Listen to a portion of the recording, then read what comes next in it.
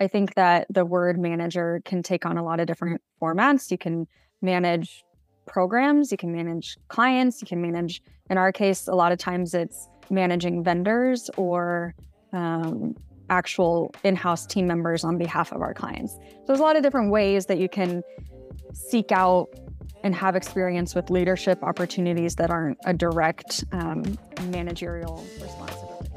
Hey, you just heard a clip from our latest guest on the People Digital Marketing Podcast with your host, Kenny Soto, and that guest is Trisha Gallagher. Trisha is a marketing strategist and mentor with nearly 15 years of experience in the marketing space. She's experienced in planning and executing successful marketing programs.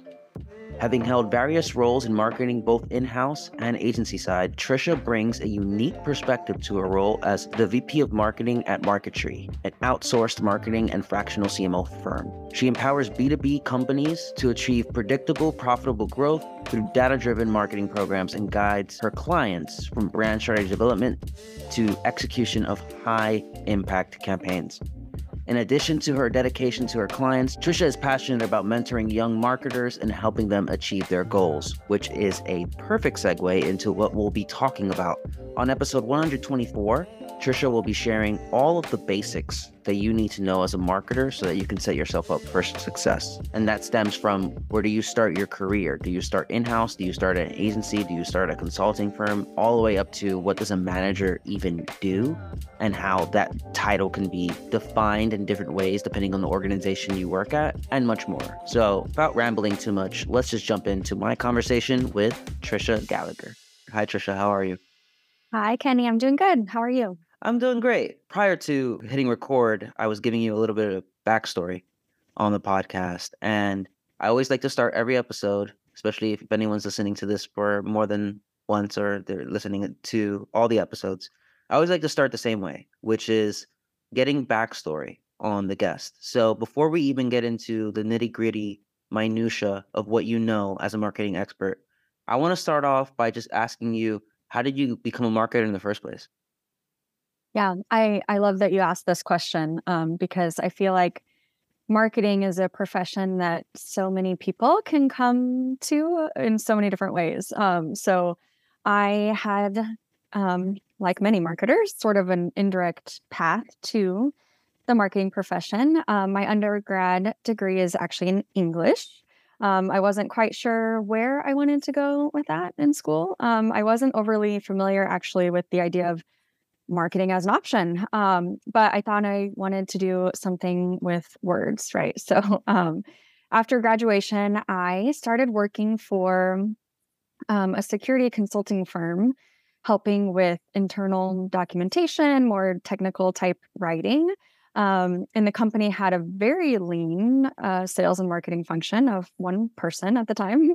And that account executive sort of took me under his wing and started offloading a lot of his more like wish list marketing projects to me. Like, what do you think about our website? What about social media? Can you help with brochures for this upcoming event we have?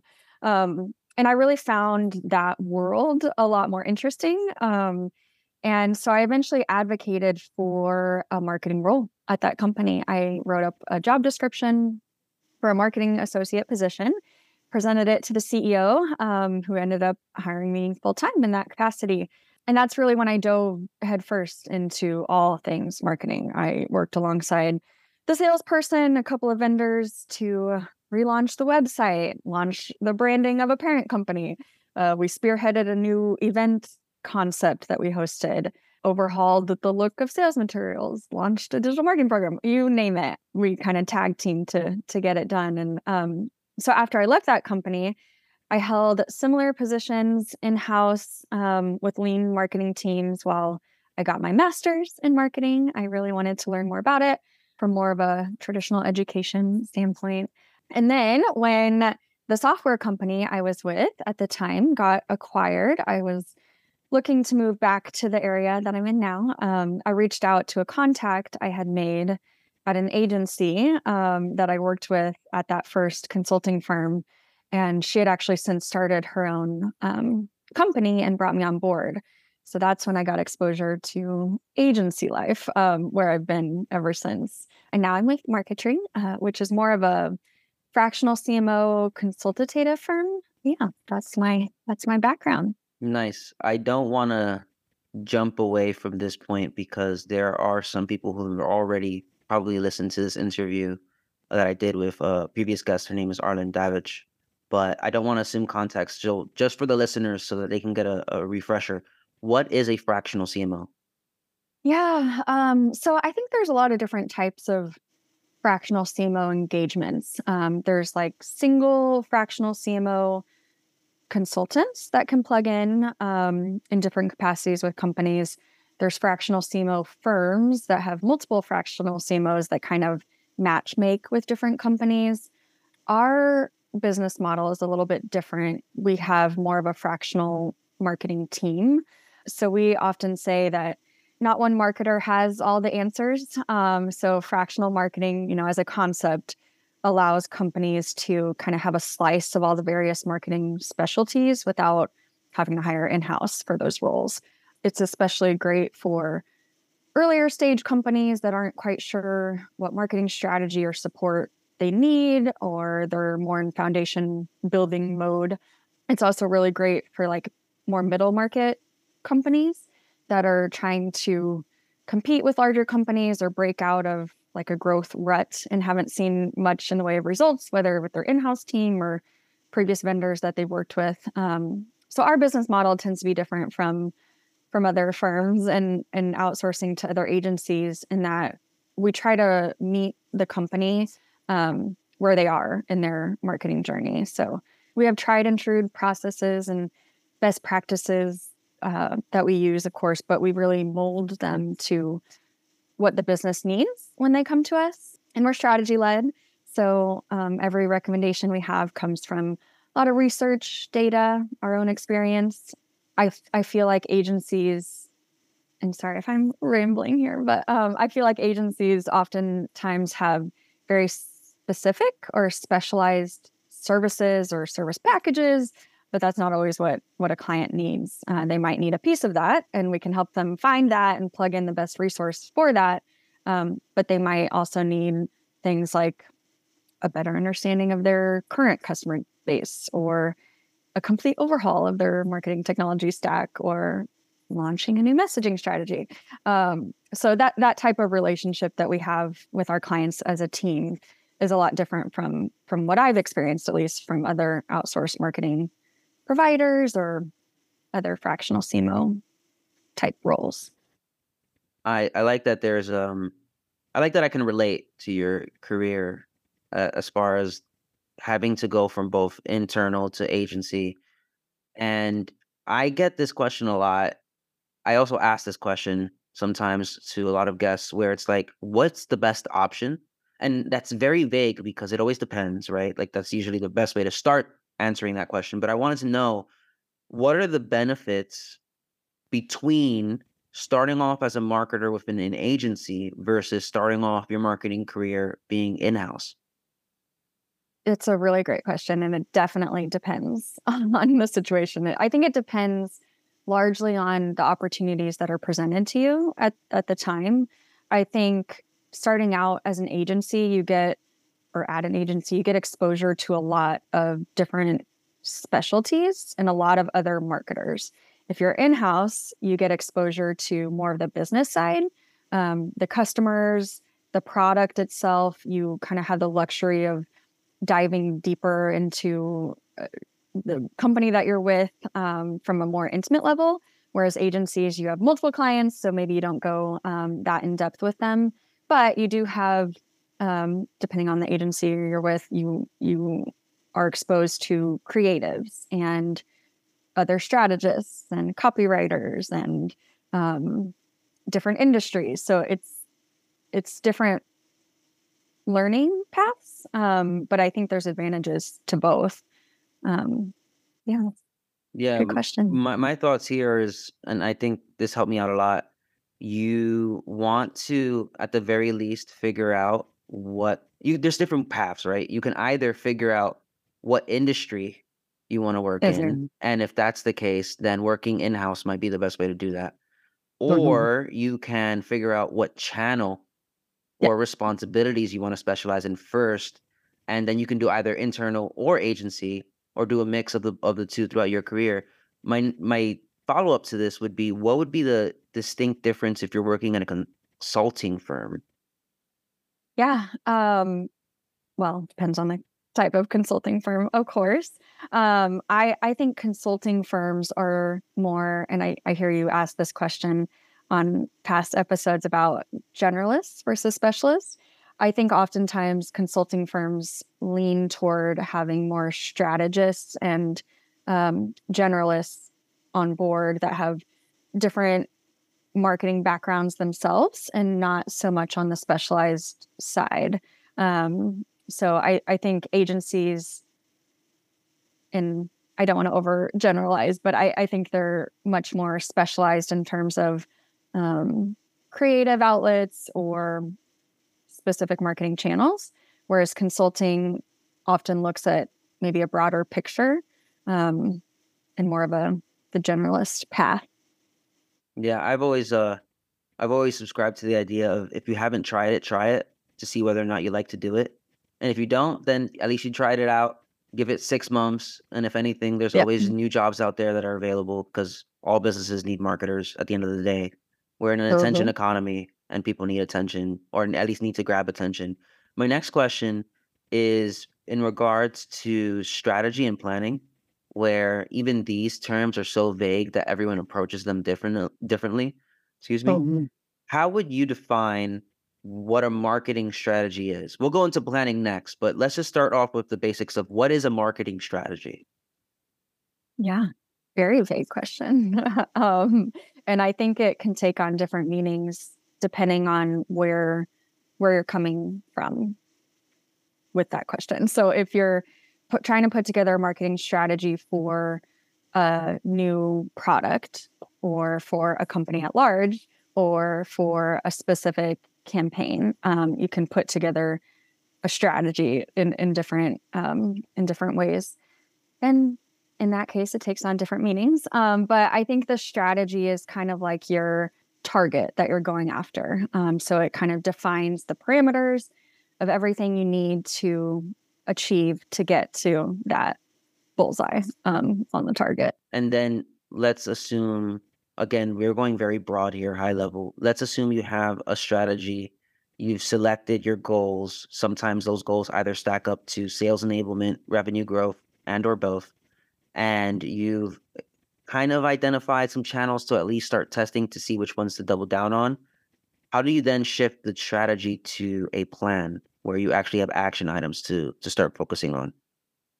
Yeah, I think that is key to seeing any success at all, is to really put things into motion. So at Marketry, our process is we have the strategic marketing plan that's kind of our roadmap that we go back to, we refer to often, and it's kind of our source of background information and truth for what we're going to put in place. And then we break it down into quarterly plans and then monthly project plans. There's a lot of different ways that you can go about breaking down your plan. If you're on the consulting side and the agency side, well, and I guess in-house, a lot of it comes down to resources as well. So, you have all your questions: what channel, what budget, what messaging, and then pulling together the best resources to see it through. I am going to throw somewhat of a curveball here, but I don't have a lot of experience with this, and I think you can provide a lot of insight here. What is sector-based marketing?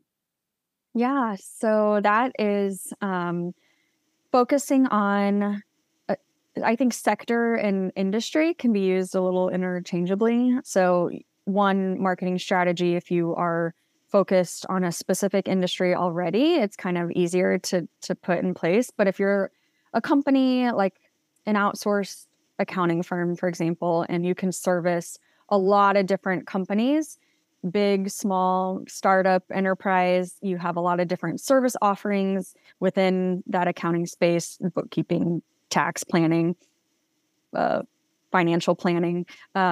It's hard to really make an impact if you don't have a large budget, don't have a lot of resources, and your message is so broad that people shopping around aren't going to distinguish. They're not going to be able to relate to how you can actually help them.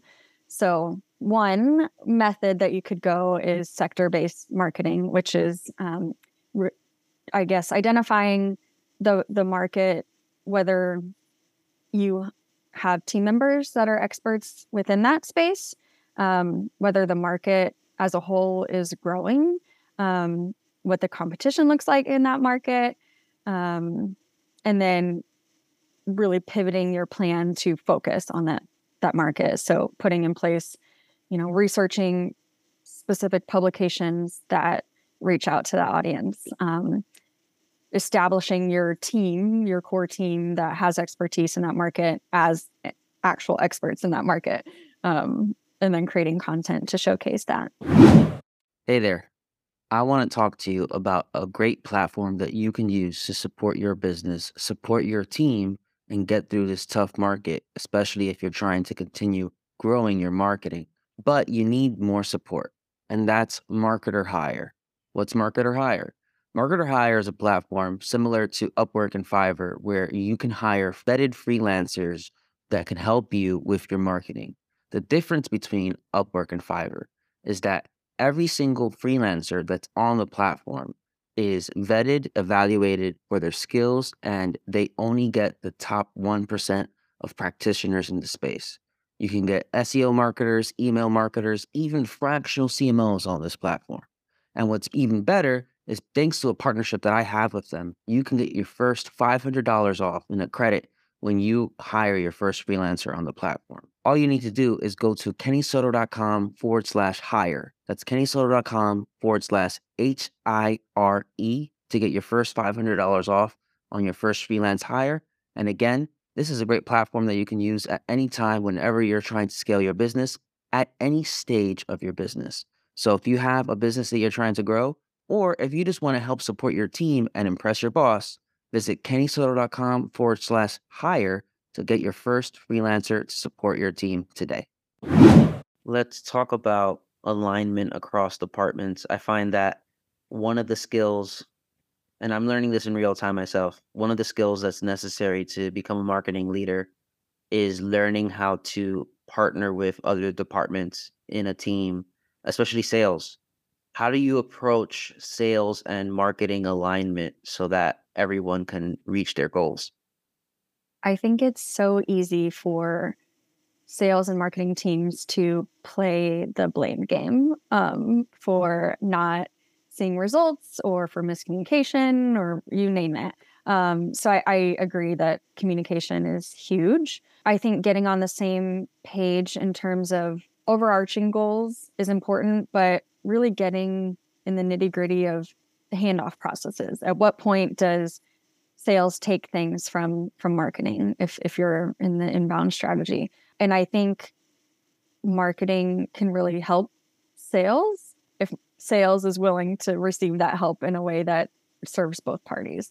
So I definitely agree that communication is huge. I think weekly conversations, I think setting up the tools that you have from a sales and marketing standpoint is important to make sure that they're in sync, whether it's the actual communication tools they use internally, like Slack, or your CRM and your marketing automation tool, making sure that those are in sync so that you have full visibility, transparency into the whole full funnel process. This ties into a perfect follow-up, which is kind of in two parts because both things are difficult in and of themselves. Both things are contextual. Let's start off with what is the best way to provide feedback?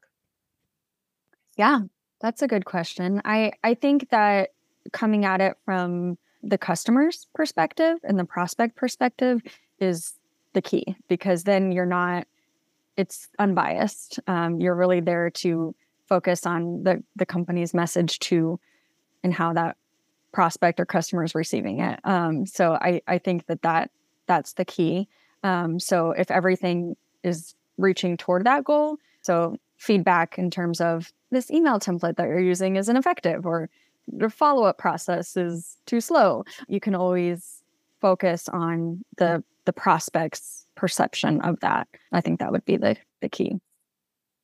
Yeah, that's a strong anchor because then you're not necessarily being combative, or I don't want to use the term mean because you're not really mean to your Yeah. coworkers, but it can come across that way Mhm. sometimes.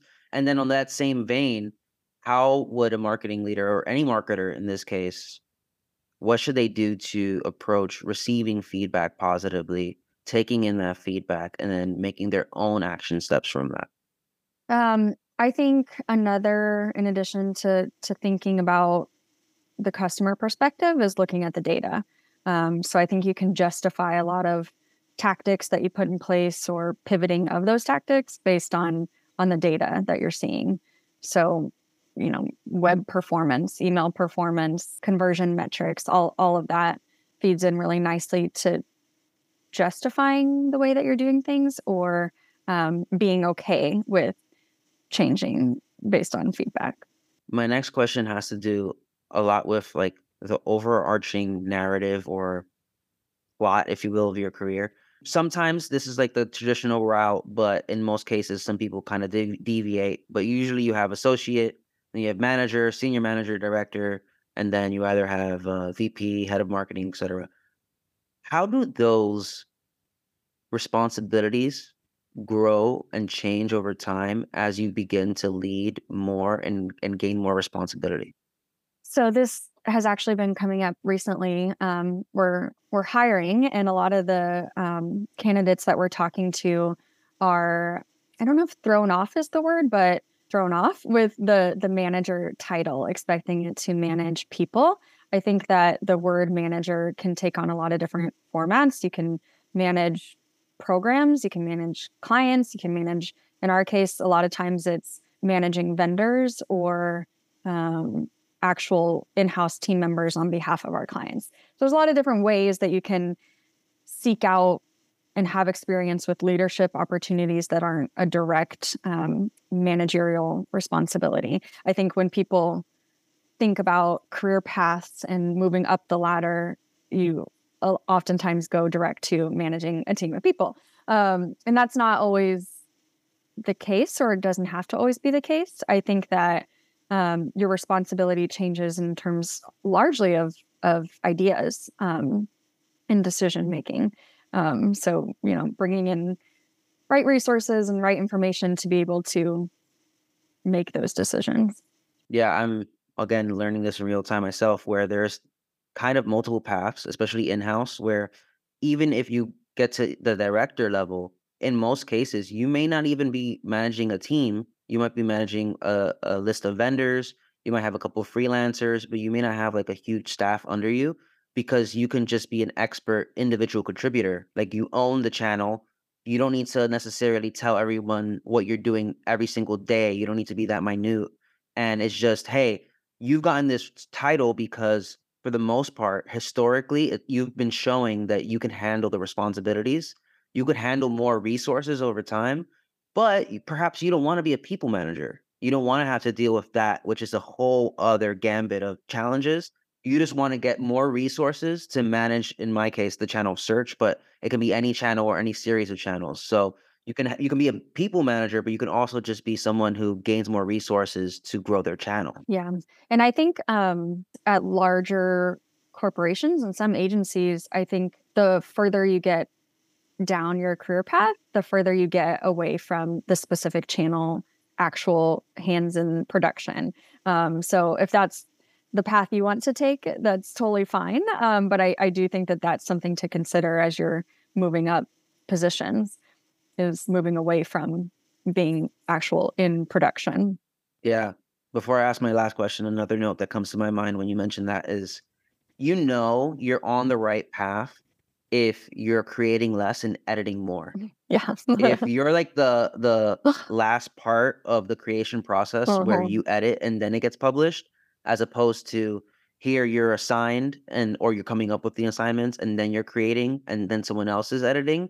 Once you reach that inflection point, that's when you start realizing, oh, you're in the right direction. Your skills are getting better. People trust you more, and you can be given more responsibility and potentially a title change at the same time. Yeah.